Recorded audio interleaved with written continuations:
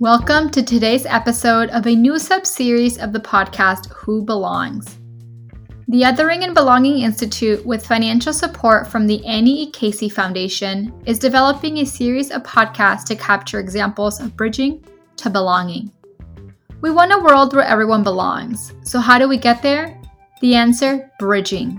Throughout the series, we will talk to leaders implementing bridging work and individuals who have experienced their bridging transformation. My name is Miriam Magaña Lopez, and I will be co-hosting this episode with my colleague EJ Toppin. EJ is a researcher at the Othering and Belonging Institute who has been conducting a year-long project on the conceptualization of the term belonging. Together, we will be speaking with Reverend Ben McBride. Ben McBride is a spiritual leader and longtime activist for peace and justice in the Bay Area. McBride serves as a national leader around reconstructing public safety systems and gun violence prevention work. In 2014, McBride launched the Empower Initiative to support bridging and belonging work across the country. During this conversation, we will be talking to him about how he conceptualizes bridging and belonging and how we all can apply it in our everyday lives. Thank you so much for joining our conversation. To begin, can you describe the first time that you began to think about these frameworks? What were you seeing that made you feel like we needed to move towards a world of belonging? Yeah, no, I appreciate being a part of the conversation. I think as I began to move much closer towards those across difference, particularly around the notion of gun violence, I think, in 2006, when I started getting engaged with communities and trying to build relationships from where I was positioned as a faith leader, I realized that there was much more that I would need to do besides just learn something or show up at an event, that I was actually going to have to go on my own journey of formation. And I started, kind of learning through trial and error, what were some of the things that I actually had to do? What were some of the steps that I needed to make in order to find a way to make a connection across difference? And so it was more kind of piecemealing some of this together as it was more in service to some of the goals that I was trying to accomplish. And then I think once I got a chance to start hanging around John Powell, some of the language that he was using really helped me best describe some of the work that I was trying to do. What gap did the belonging framework or language fill that other ideas or frameworks, such as inclusion, we hear that a lot, did not conceptually touch or address?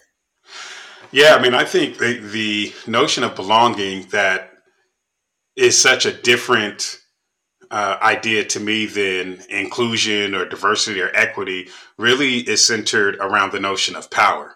Because when I think about belonging, it's really about this notion of co-creation, which for me is rooted in the question, who gets to decide?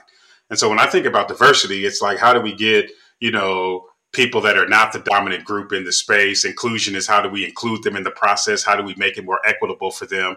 But to me, it fails to ask the question, should the thing we're including people in even exist? Or do we need something totally different? And who gets to decide? What I like about belonging is it's asking those questions about power. It's asking those questions about agency. It's inviting people into co-creation. It's offering a willingness to ask ourselves the question whether what it is that we have inherited is actually what we want to pass on, rather than just assuming that. So that's what resonates to me a lot about belonging is this notion of power, agency, and the potential to have something different than what we've had in the past. Thank you so much. In your writing, you've also mentioned MLK and the idea of beloved community. How does your Christian faith inform your understanding of belonging? Yeah, I'm a student of Dr. King's practices of nonviolence and certainly the Black church spiritual tradition, which really was rooted in this notion that at the end of the human story, the goal is to create a beloved community or a space where everybody belongs. And in this idea of the end of the human story, there are these, ideas that God is going to wipe away all the tears from the eyes of those who are crying, and there will be no more war. There will only be peace. And with that as a vision, Dr. King talked a lot about what did it mean for us to create a community of people that could move the story towards that end goal, move the story towards a human experience that doesn't include war, one that doesn't include people being in pain. And so when I think about beloved community, and I see the way that Dr. King and others, during what I like to call the 1960s belonging movement, when I see what they were doing, it was the notion of recognizing that there was a unique story that needed to be engaged around how Black people were being othered in the South, that didn't at the same time disappear a seat at the table for white brothers and sisters or brown brothers and sisters or others who wanted to come and sit at that table to also create that. And it was this notion that it was the diverse group of people around the table that would actually be able to usher the human story towards that end that we all want to get to.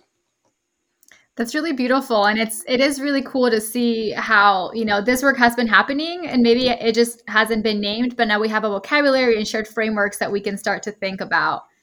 So I really appreciate you for making that connection. Yeah. I mean, one quick thing I just would say on that is, I think it's important for us to point out where bridging and belonging has happened in the past, because if we don't, we think we're talking about something new. But I mean, the notion of like a lot of people don't notice about Dr. King also was that Dr. King was first in love with a young white sister when he was in college and wanted to marry her. Ultimately couldn't, by nature of the racial dynamics and his father's disapproval of all of that. But there was a lot of bridging that was happening in Martin's life very early on, both with white sisters and brothers and with Jewish relatives and Rabbi Heschel and others that he was, and the letters that were going back and forth between him and Cesar Chavez and the farm workers movement in California. There was always this cross-cultural bridging that was happening. And so I think it's important for us, I think language matters. So when we call things a civil rights movement, we only make the movement about rights. When we talk about something as a racial justice initiative, we only make it about justice. But I think we also should be intentional with language to talk about where belonging happened, where bridging happened. And, recently we just lost our brother, Bob Moses. And I remember I was in the room with him, and he told this story about how, many folks in the South were arguing, we don't need to have these white folks at the table with us when they were planning the Freedom Summer. He said until we were doing the lunch counters and we were walking through the South on the Freedom buses and the white folks were getting beat up right alongside us. He said, we came back into the meeting and said, who can deny these white sisters and brothers who they themselves are willing to sacrifice in some of the same ways? And so there was a lot of belonging that was happening then. I think we still are in need of a lot of belonging to happen in the future. Pastor McBride, I just want to echo Miriam and say thank you for being with us for this important conversation and dialogue. And also just want to reiterate, that's a powerful point you bring up about past examples of bridging and belonging. You talk about Reverend Dr. Martin Luther King and his examples. You also have Fred Hampton and the Rainbow Coalition. So we have examples from the past. My question for you is that you're somebody who's a belonging practitioner as well as a belonging theorist. And a lot of times people are one or the other. Can you talk about how your practical work informs your theory work and vice versa? Yeah, certainly. I mean, I didn't get engaged in the work of bridging and or belonging by nature of just ideas.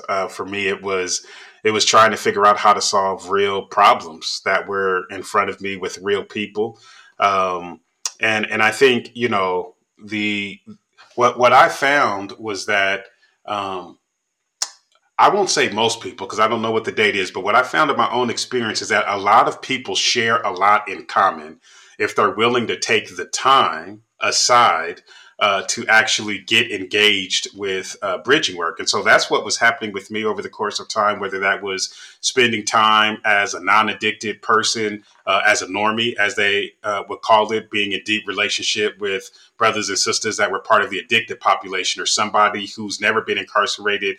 Well, at least up to that point, I ended up getting arrested in Ferguson, but up to that point, I'd never been incarcerated, being in relationship with formerly incarcerated folks, or somebody that comes from a more square neighborhood, being in relationship with loved ones who were perpetrators of gun violence, or whether that was me being a Black person bridging with white folks, or whether that was me being a Christian person bridging with non-Christian people.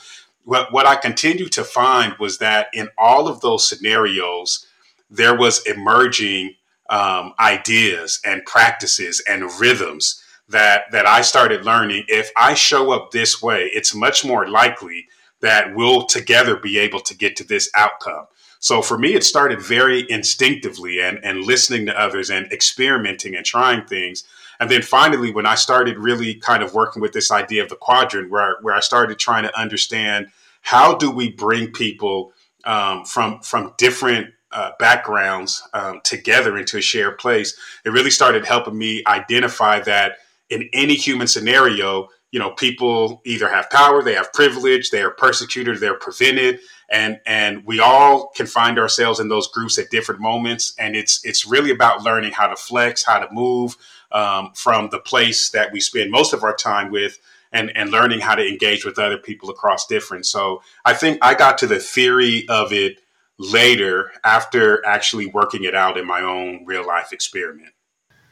And in some of your other work and past times I've heard you speak, you've mentioned your thinking on belonging and people having a natural inclination toward belonging, like it's something inherent within all of us.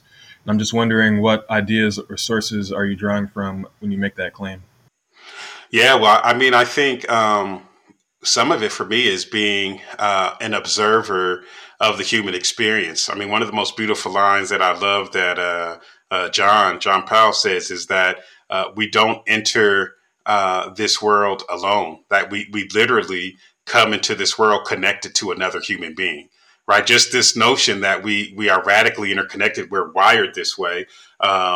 And certainly, I think, I would be probably out of my league to try to start figuring out, what studies I would point to around, the people's human connection to one another and a power and source.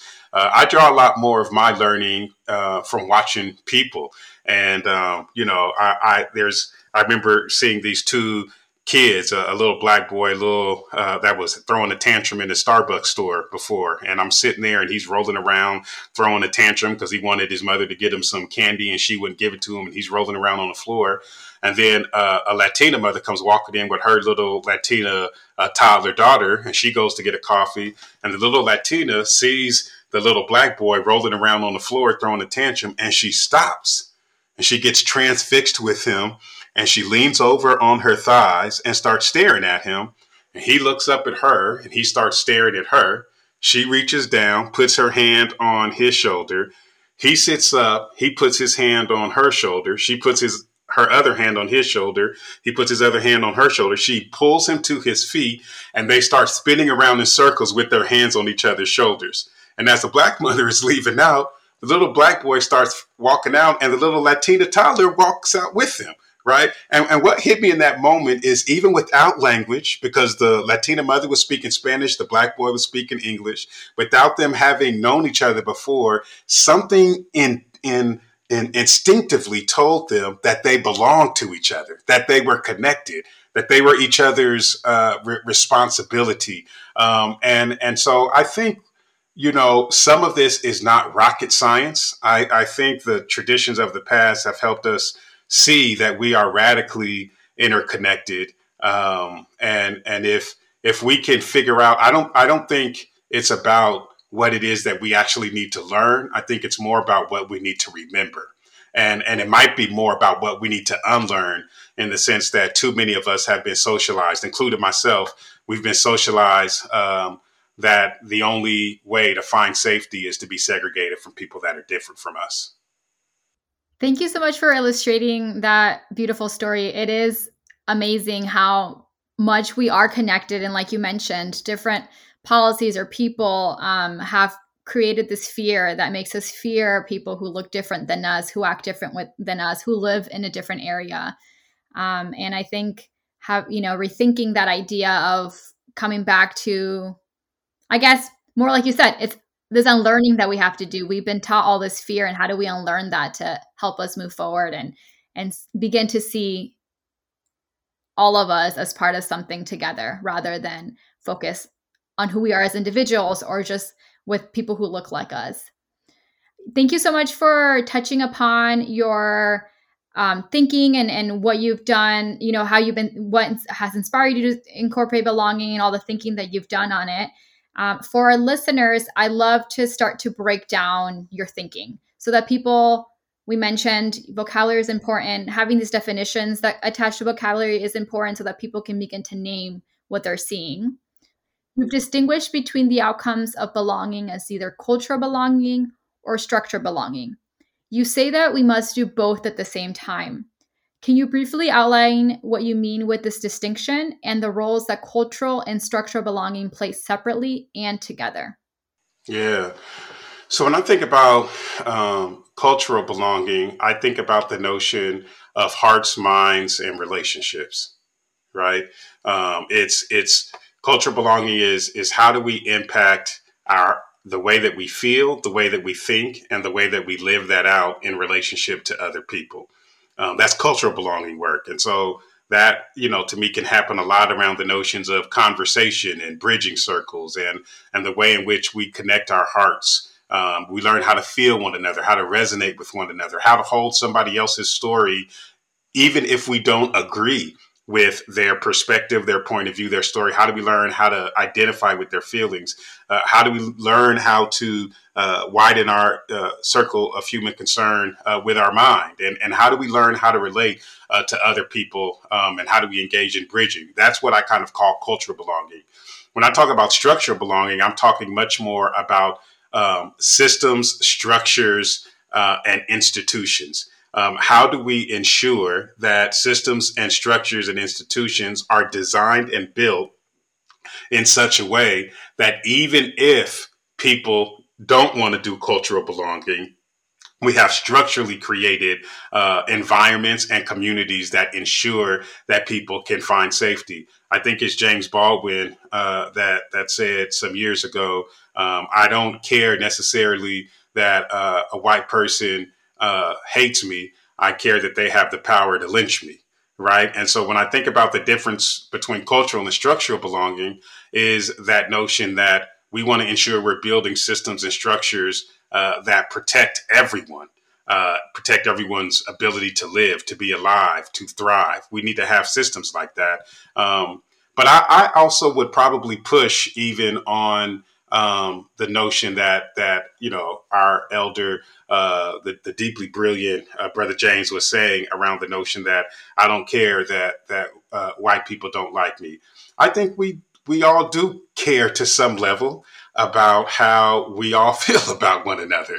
I think we're socialized that way to care, and there is a psychic effect to experiencing the negative cultural othering that communities can show up. As a Black person, it affects my psychic health to experience anti-Blackness in cultural ways, through people's rhetoric, through the way that people show up in culture, in the relationships I've had with undocumented relatives and immigrants. The xenophobia that is pushed towards those communities affects people in a psychic way. And so the way that I think about it is we don't have to only do one. I think we actually need to do both at the same time. We need to be thinking about how are we advancing initiatives that are bringing people's hearts, minds, and relationships together, while at the same time we are working towards transforming systems and structures that can protect all people, including the people that we disagree with.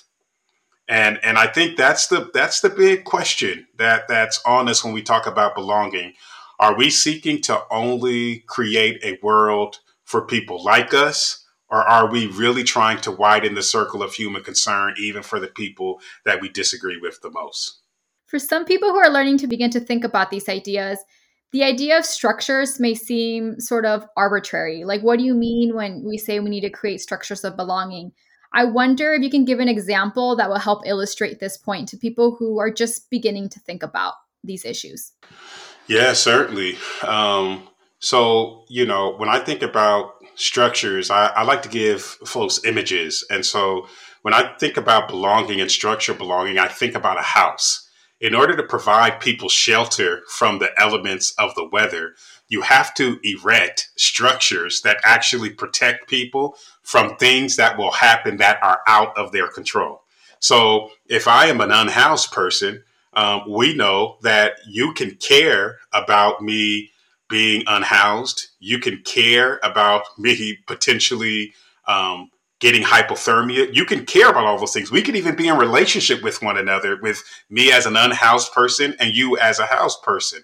But until we move from the cultural belonging of you caring to structural belonging, in the sense that we erect a house that ensures that the elements will no longer put me at risk to get hypothermia, expose me to the weather, render me without a reasonable level of security, we really have not created an environment that I can actually survive in. And so, in the same way that we take that very simple kind of metaphor and take it into larger public systems, we can care about Black and brown folks living in communities that don't have good education, that don't have access to healthy food, that don't have community-based programs and resources for young people. All we want.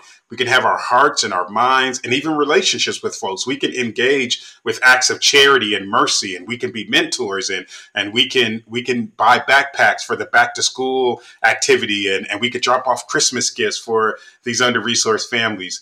But that's cultural belonging. Structural belonging is when we begin to think about what does it mean for us to erect the kind of public systems that are necessary to ensure these families are not in need of our charity and are not in need of our mercy. This is why belonging brings about the question of power, is we want to ensure that these families who we are helping have the same kind of power and agency in the story with us to co-create a structure that doesn't render them in need.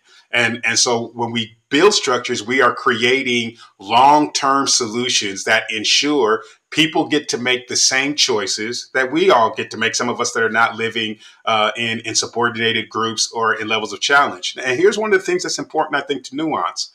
Creating structural belonging does not mean that people will make great decisions within the structure. Right? So let's go back to my simple metaphor. We can build the house for an unhoused person who can still choose to leave that house and go sit outside the house and still die in the elements of the weather that are there. But what we want to ensure is that the structures are there so that people have that option. For too long, America was developed, and it's where I live here in the United States, was developed in a way that built structural belonging for white males, and the women who were married to them, and landowners. That's who the houses were built for, using my metaphor, right? And so what we now need to do is to ensure that houses are built for everyone so that people can make the choice about whether they want to experience life, liberty, and the pursuit of happiness within the structures that are available. But right now, we don't have those structures. And so when I'm inviting people to think about structural belonging, again, if we go back to that metaphor, you don't show up to that place where the unhoused person is with a house. You're going to have some conversation, the culture belonging. We're going to co-create together. We're going to figure out what kind of house they need. We're going to talk with others. We've got to go get materials. We've got to get a plan. There's a lot of work that goes into structural belonging. It's not just about a one and done, but it's about the long-term work in a co-creative way of ensuring we are erecting institutions and we are erecting safety and the ability for people to have agency. Thank you so much for giving that great example. And I appreciate you also mentioning that this idea of creating structural belonging is not new. We've done it. We've just done it to a very limited population. And what we need to do is to expand that structural belonging to include everyone. To move on to the next question, putting things simply, you describe the process of bridging to belonging as expanding who is included in the idea of we. In order to do this, you outline 4 steps: building, bridging, belonging, and becoming. To begin, you add building to the bridging to belonging language. What do you mean by building, and how does it interact with bridging and belonging? Yeah, so I've been trying to figure out, how do we get people into the space to bridge? When I think about bridging, I'm always thinking about the notion of bridging across difference. But I began to experience in my own journey that there was a step before bridging, which was what I like to call building shared humanity. That building shared humanity is really about creating space we're living in a world that has segregated us away from people who are different from you, not just around the notions of race, but around the notions of class, around the notions of geography and how neighborhoods are designed and built. Even the notion of post-pandemic and us living in the safer at home era. Most of us are experiencing each other behind the screen now. We're not engaging with people. There are things outside of our control that are limiting the kind of space that we have. And without space, I think we get a smaller circle of human concern. So when I talk about building shared humanity, I'm talking about how do we create space? It could be physical space, it could be digital space, but it's how do we create space for our story and the story of someone else? Now, this is literally about ensuring that we're learning how to create spaces that are large enough for multiple stories, multiple narratives to exist. Bridging is what we do in that space. But I begin to think about the notion that we need to learn and empower people on how to actually build those spaces themselves. And so we want to build some shared humanity. We want to create space for different worldviews, for people to show up as their full selves. And then the bridging is what we do once we get into that space to begin to step into the shoes of someone else, to look for the commonalities and to pay attention to our differences, to learn how to hold one another's perspectives without agreement, and to look for the opportunity to find that third way forward that can lead us into co-creation. Thank you so much. And, the next steps in your framework are bridging to belonging, which our listeners have heard about. And since we have limited time, I don't want to focus too much on those two steps. But I do want to talk about this additional step that you're adding to the framework, which is this idea of becoming. Mm-hmm. What is the process of becoming, and what are we moving toward? What does the metamorphosis process look like to you? Yeah. So, I feel like the wrong first question is what do we need to do? The right first question is who do we need to become? And how does that becoming inform for us a kind of doing that is not currently within our reach? When I think about the notion of becoming, it's about us becoming a deeper, more expansive, wider version of ourselves. And there's some steps, I think, that kind of can help us track our trajectory of becoming. I think one of the things that's important for us to recognize is that none of us is one thing. We all have dominant identities and subordinated identities. I mean, I guess there could be a scenario where there might be some people who are all subordinated identities or all dominant identities. But I think most people find themselves with dominant and subordinated identities. And so I think because of that, that means that all of us are always on a journey of becoming around thinking about how do I ensure that in the areas where I have been positioned in the story with a dominant identity, that being your whiteness, that being your maleness, that being your Christianness, that being your straightness, that being your ableness, right? Whatever it is, that dominant identity, how are you constantly on a journey of becoming where you are closing your proximity to the pain of those who are living on the subordinated spectrum of that dominant identity? And so when I think about the trajectory, I think there's about, I've called them the 5 A's over the course of time. I'm see if I can remember them all. I think that the first one I talk about is in our becoming is about our awareness. That we need to grow in awareness around the difference of others and what is happening on our journey. But as we grow in awareness, we also need to grow in accountability. And then after we grow into accountability, then we move into articulation. We grow in our ability to talk about the things that we're becoming aware of. And then from articulation, we should move into advocacy, where we now learning how to talk about it. We learn how to show up as allies for others or show up alongside others. And then ultimately, we live into activation, where we are actually helping to bring more people into awareness along that journey. So those are the 5 A's that I've kind of thought about becoming around: awareness, accountability, articulation, advocacy, and activation. But really, for me, what the trajectory is around in our becoming is there's always something for us to know about, become more accountable around, learn how to talk, show up as an ally for others, and then get engaged with, being an actual drum major for justice, as Dr. King would say.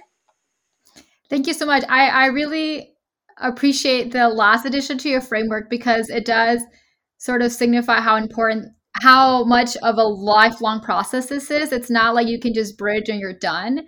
You really have to keep moving. Our society is changing. And it's not about just engaging in conversations and saying you're done. It's really about putting in the work to make this change, both culturally and structurally. So thank you so much for illustrating that. I also think it's great that you bring up this idea that we have multiple identities within ourselves. We have dominant and subordinated identities, and sometimes those identities, even within us, are conflicting in intention and rubbing up against each other. Sometimes one is more prominent than the other, and that leads me into my next question, because when we're thinking about our dominant identities, a lot of times associated with that dominant identity, we have implicit biases. And you've done a lot of thinking about implicit bias and how it can interrupt the bridging process and keep people from seeing each other as equal partners in the co-creation process. And co-creation depends on us seeing each other as equals in a collective effort. So are there other prerequisites along the lines of checking our biases that we have to overcome to be able to co-create? And are there structural considerations that need to be accounted for if we're to enter spaces as equals in the co-creation process? Yeah, whenever I start off trying to work with co-sojourners on this journey towards belonging, or working with leaders, I'll oftentimes lift up implicit bias as the most in our face challenge and obstacle that we have towards getting to belonging, because you cannot avoid what you don't see. And I think the challenge of implicit bias is that if we don't do the work of being aware of it, going back to what I was talking about with becoming in terms of awareness, if we don't get any awareness around it, then we'll go down the journey of trying to create belonging, and we'll be causing a lot of harm. I remember I was in a public safety meeting trying to advocate to get more resources for loved ones that were involved in gun violence. And before we got engaged in the public safety conversation about the gun violence, the brothers who were trying to get bike lanes put in the city were talking about bike lanes. And one of the young white brothers had a very interesting line. He said, "You know who I'm concerned about when I'm riding a bike?" He said, "I'm not concerned about that 25-year-old guy in the red Mustang who's got the dual exhaust pipes. I can hear him coming 2 blocks away. I can avoid him without looking back because I can hear him coming." He said, "The one who I'm concerned about," he said, "is the soccer mom in the minivan."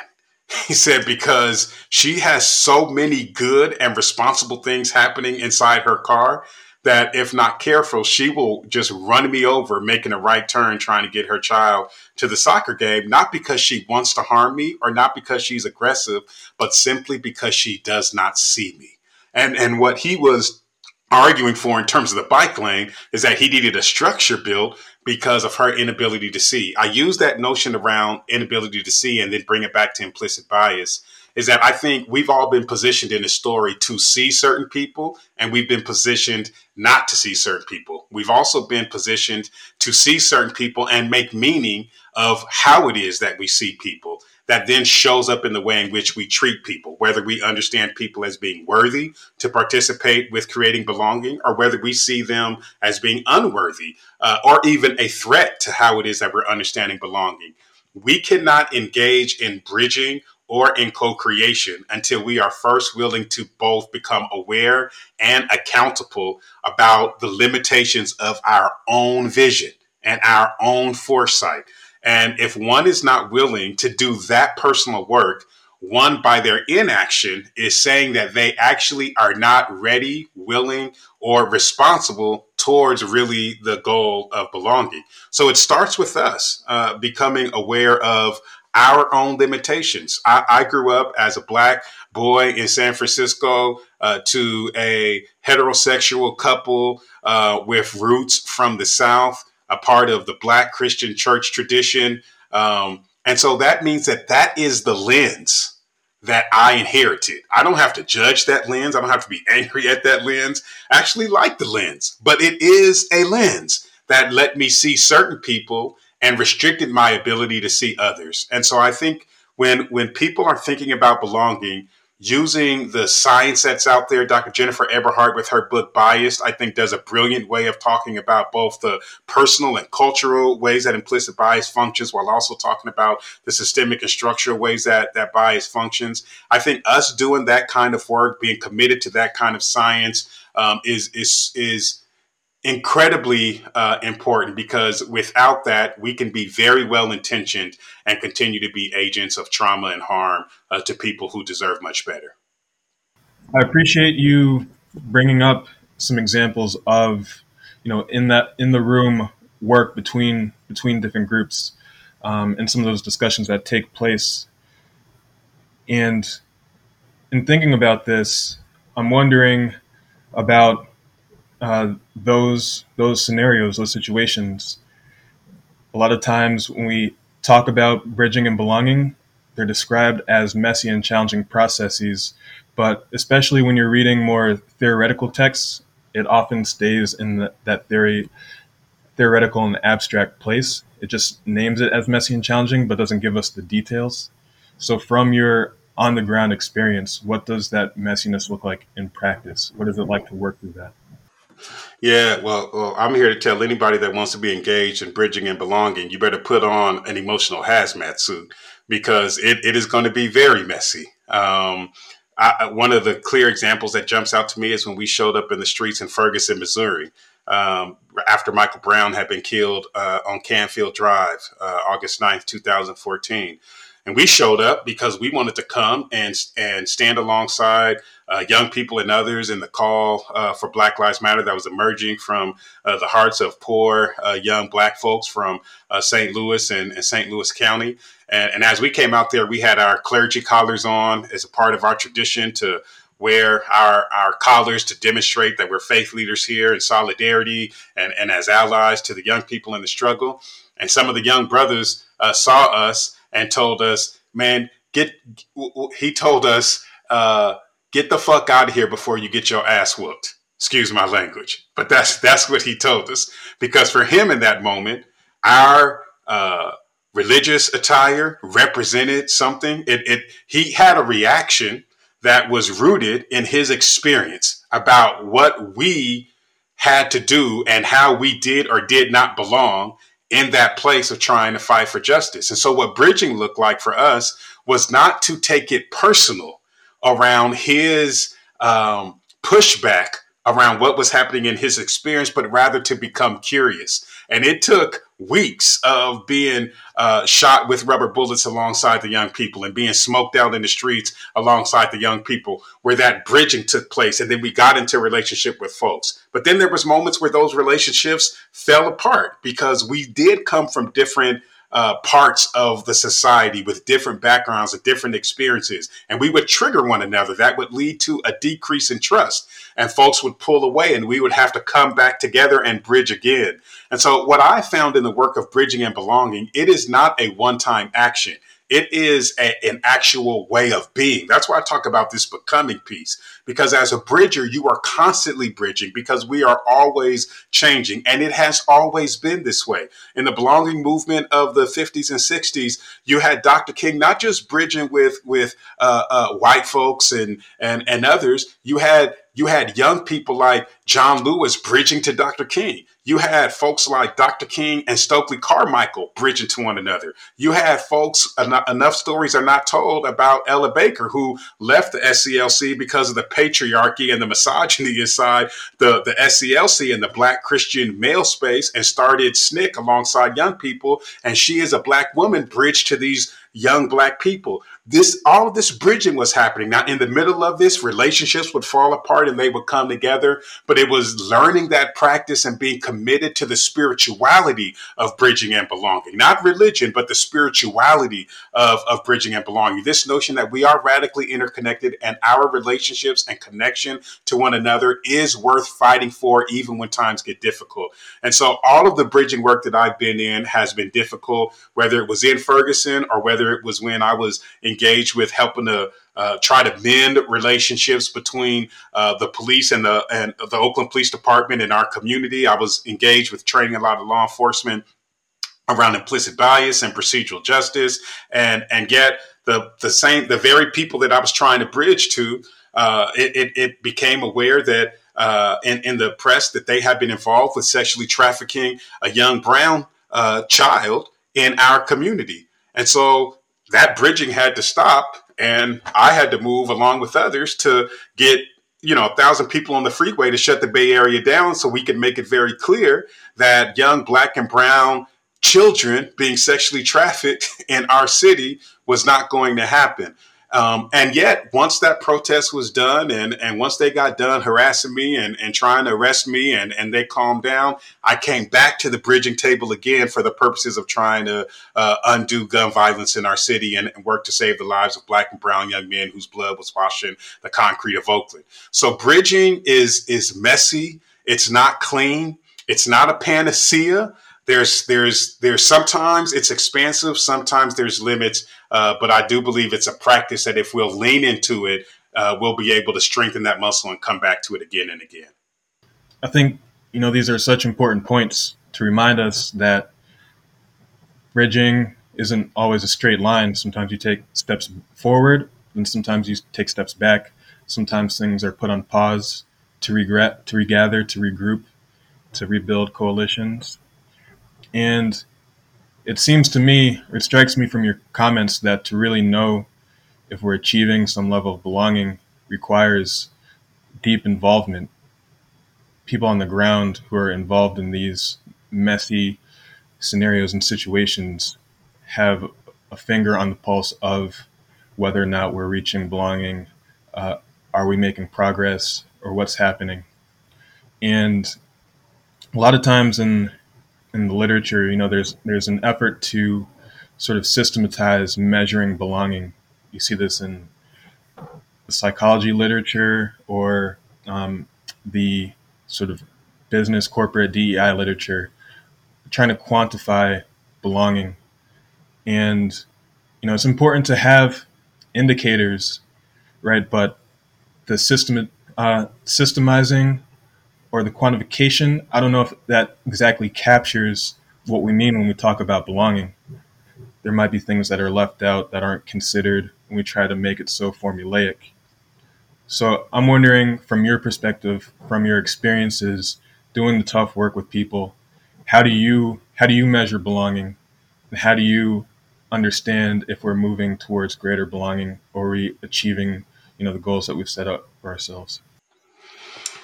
Yeah, well, I think you said it, Brother EJ. I mean,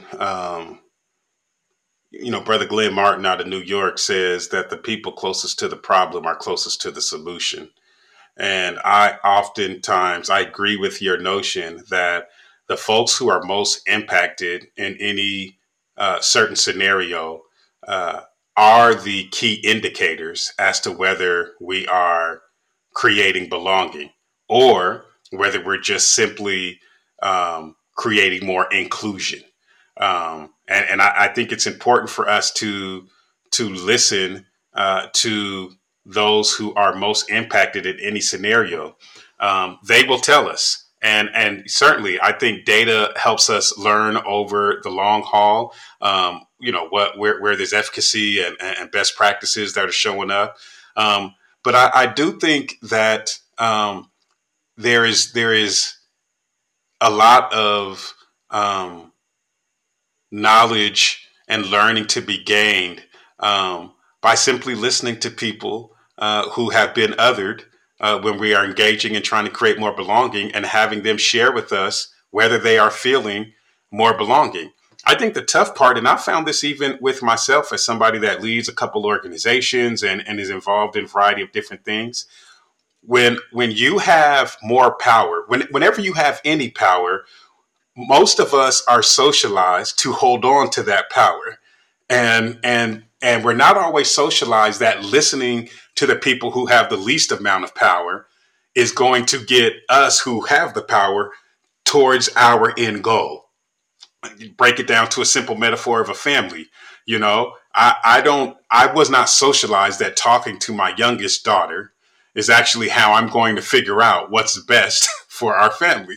I was raised in patriarchy. I was raised with some of the norms that come from white American Christianity that has, I think in a negative way, had way too much influence on our society of a white male European construct of, men know best, elders know best, so if you're a man and if you're old or if you've got some status or some land, you're the one that needs to make the decisions for everybody else.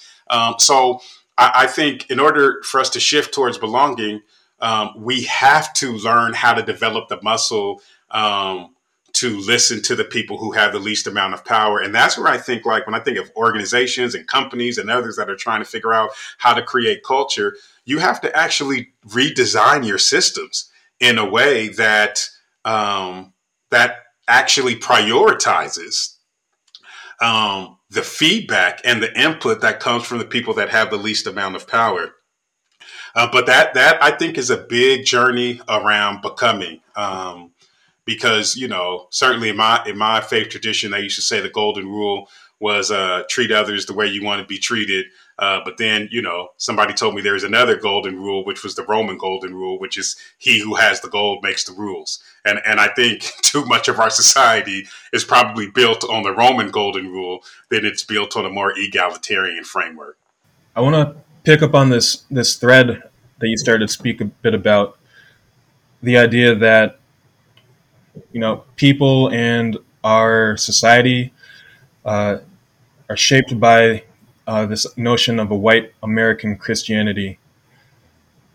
But from the way you're describing it, I get the sense that what you're talking about is more of a structure or a system that adds shape to our world and thinking. So what do you mean by this idea of our world being shaped by a white American Christianity? And what do you mean by not becoming the new white people, but transforming or becoming people with new identities? And along the same lines, I'm wondering how you think about the idea that, through the becoming process, our identities will necessarily be transformed as we build with each other towards a more just and equal world. But, at the same time, many of us have aspects of our identities that we would like to retain. So how do you talk about this to people who may be skeptical about the need to bridge because they don't want to lose certain important aspects of their identities? Yeah, no, I think it's a dope question. I mean, I think one of the challenges we have when I talk about white American Christianity, I'm very much so talking about a Eurocentric system that, in the name of religion, sought to commodify everything and everyone. It reduced human beings to property. It reduced land the earth simply to property and something to be taken, something to be commodified. And when something is commodified, you can do anything you want to it. You can steal it, you can sell it, you can beat it, you can abuse it. And this notion of someone's way of being needing to be spread around the world and to disappear everyone else's way of being, whether that's around the notion of religion or culture or dress or food, has less for me to do with Christianity and has more to do with imperialism, colonialism, and supremacy. And so I think, it is important for those of us in the United States who are living in a nation that is a so-called Christian nation, but the expression of its so-called Christianity has shown up more as insurrection, has shown up as taking away rights from women, has shown up as rejecting the immigrant, has shown up by killing Black people, that form of imperialism and supremacy and colonialism is a system that must be deconstructed. But in order for it to be deconstructed, it must be replaced with a different system.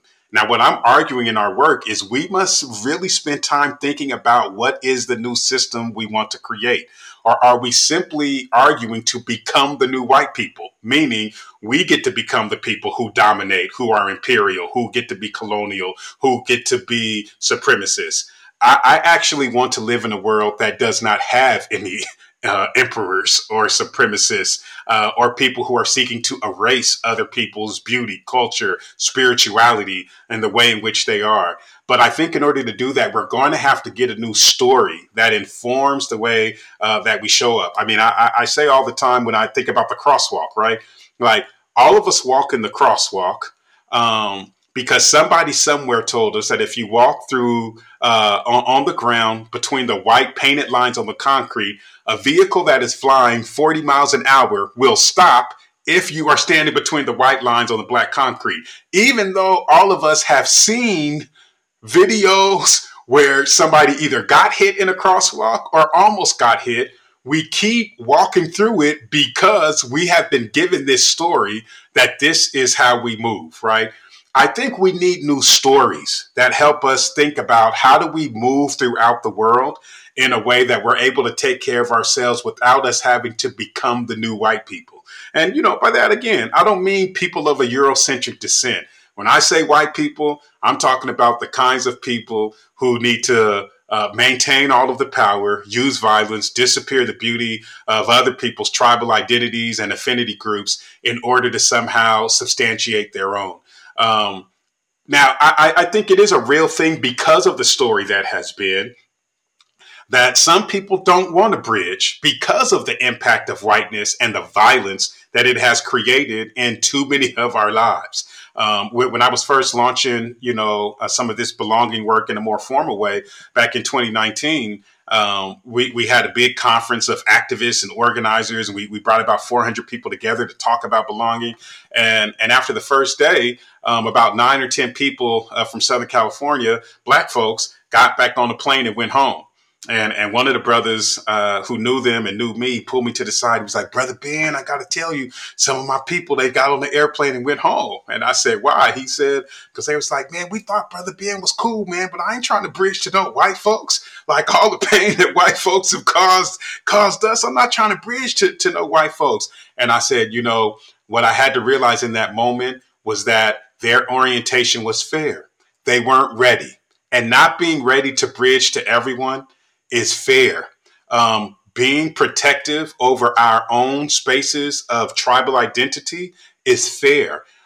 When I am calling us to come towards the middle, towards an intersection point where we have a wider circle of human concern, it doesn't mean that we disappear the beauty of our tribal identities. It doesn't even mean that there's anything wrong with our tribal identities. Actually, for me, moving back into an exclusively Black space sometimes is very healing for me. Because it's in that space where the wisdom of the elders and the spiritual songs and the Black cuisine and the electric slide at the Black wedding to Maze, you make me happy. I need that at times in order to just get a dose of that Black joy to remind me that I am beautiful and that I belong. And so it's really about how do we flex between the beauty of our back corners and move towards the center where we can hold space with others. And I think colonialism, supremacy, and imperialism doesn't let us do that. But if we can get a vision of a new world, and this is what I'm excited about with the notion of belonging. I've never been in that world, and I don't think any of us have. And that's what's exciting to me. We have the opportunity to actually pioneer the next expression of the human experience that doesn't need to look like plantation culture. And if I'm preaching any message, it's that message to figure out how do we get those of us that want to be on that freedom train to move towards that end goal of belonging. I think that's something to live for. You've sort of alluded to how different structures have either promoted belonging or impeded belonging. I'm curious to hear from your perspective, how does capitalist thinking and commodification disrupt bridging? How much are you challenging capitalism in your quest for building a world of belonging? Yeah, I mean, this is a great question. It's something I've sat with for some time where I've said, is belonging inherently uh, opposite towards the notion of capitalism and free market thinking? And is it only compatible with a more socialistic, Marxist, framework when people think about the notions of economies and political structures? And I don't believe that it is incompatible to a capitalistic structure. I do think that it is incompatible to a hyper capitalistic structure.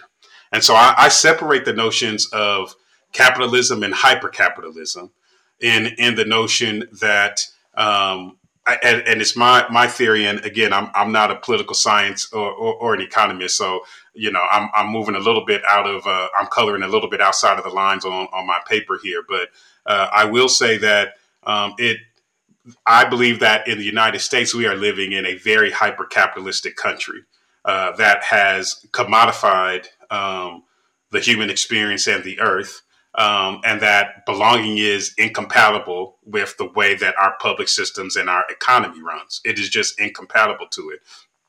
I do think that capitalism, if it is to be a financial system that is kept, has to be reimagined back towards a way that is learning more from what we were learning a little bit in the beginning at the end of the Civil War during the period of Reconstruction. Because oftentimes the way in which we think about history is we jump from the Civil War right into Jim Crow, but there's a failure of a conversation of Reconstruction began to happen. You had the emergence of Black business and Black marketplace and the emergence of Black financial power, Black folks entering the political sphere, etc. It was the clapback of white supremacy that came after Reconstruction that instituted Jim Crow and then took away Black folks' voting rights and took away their ability to have a sense of belonging inside a capitalist structure. So I'm less, and it might be just because of my lack of expertise, I am less worried about whether we have a capitalistic or socialistic economic structure for belonging to happen. I do think that a capitalistic system that is functioning in the way in which ours is now, that has simply commodified everything rather than just created a free market space for people to do business with one another, is not that the hyper capitalistic system we have is not going to kill us. I think it is already killing us. And I think that if we do not disrupt this hyper capitalistic energy that is literally destroying the planet, then we're in danger, and it's simply fueled by greed. I want to thank you so much for outlining your inspiration, your definitions of these frameworks, and hopefully inspiring listeners to implement this work themselves. Reverend McBride, I also want to extend my deep thanks for spending this time with us, but also for the work that you're doing and the sacrifices that you're making towards this work, and you putting so much effort to just really a deep care for the lives and well-being of all folks, and just really appreciate that work and appreciate you expanding on what you're doing in this conversation with us and for the listeners as well. And my last question is just, is there any work that you're doing or any projects that you are engaged in or engagements that you'd like the listeners to know about, or anything that they can participate in that you just want to, give a shout out to for folks? Absolutely. Yeah, we're excited to be engaged with trying to think about how we empower more leaders, organizations to really think about this idea of belonging and fostering belonging in a much deeper and profound way. And so we certainly invite folks to come by and say hi to us on the empowerinitiative.org website page. Just go ahead and go to the Contact Us tab and leave us your information so we can follow up with you, thinking about how it is that you can bring belonging influence to your job, to your organization, to your company, to your community organization. We believe that we are in a moment right now where we're losing our ability to have the skills to bridge across difference. And so we're getting engaged with organizations that really want to take seriously, how do we do it? How do we bridge? How do we get on that journey of becoming? How do we transform our organizations to be one that is rooted in cultural and structural belonging? And then outside of that, we encourage people to keep coming back to our website, empowerinitiative.org. Sometime later this year, we will be unearthing a new online learning system where I'll be unpacking a lot of these ideas around belonging.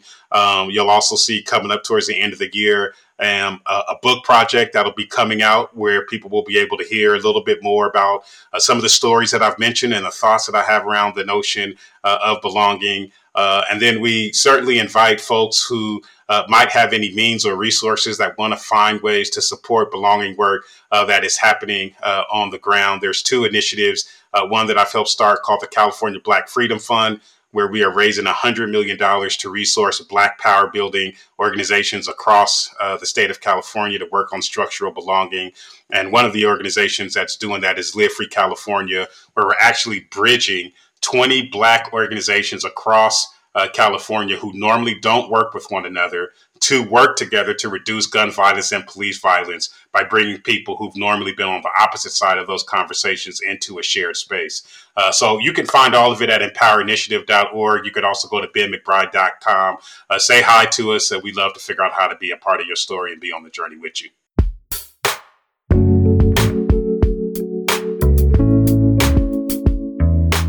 That was Reverend Ben McBride. Thank you for your time.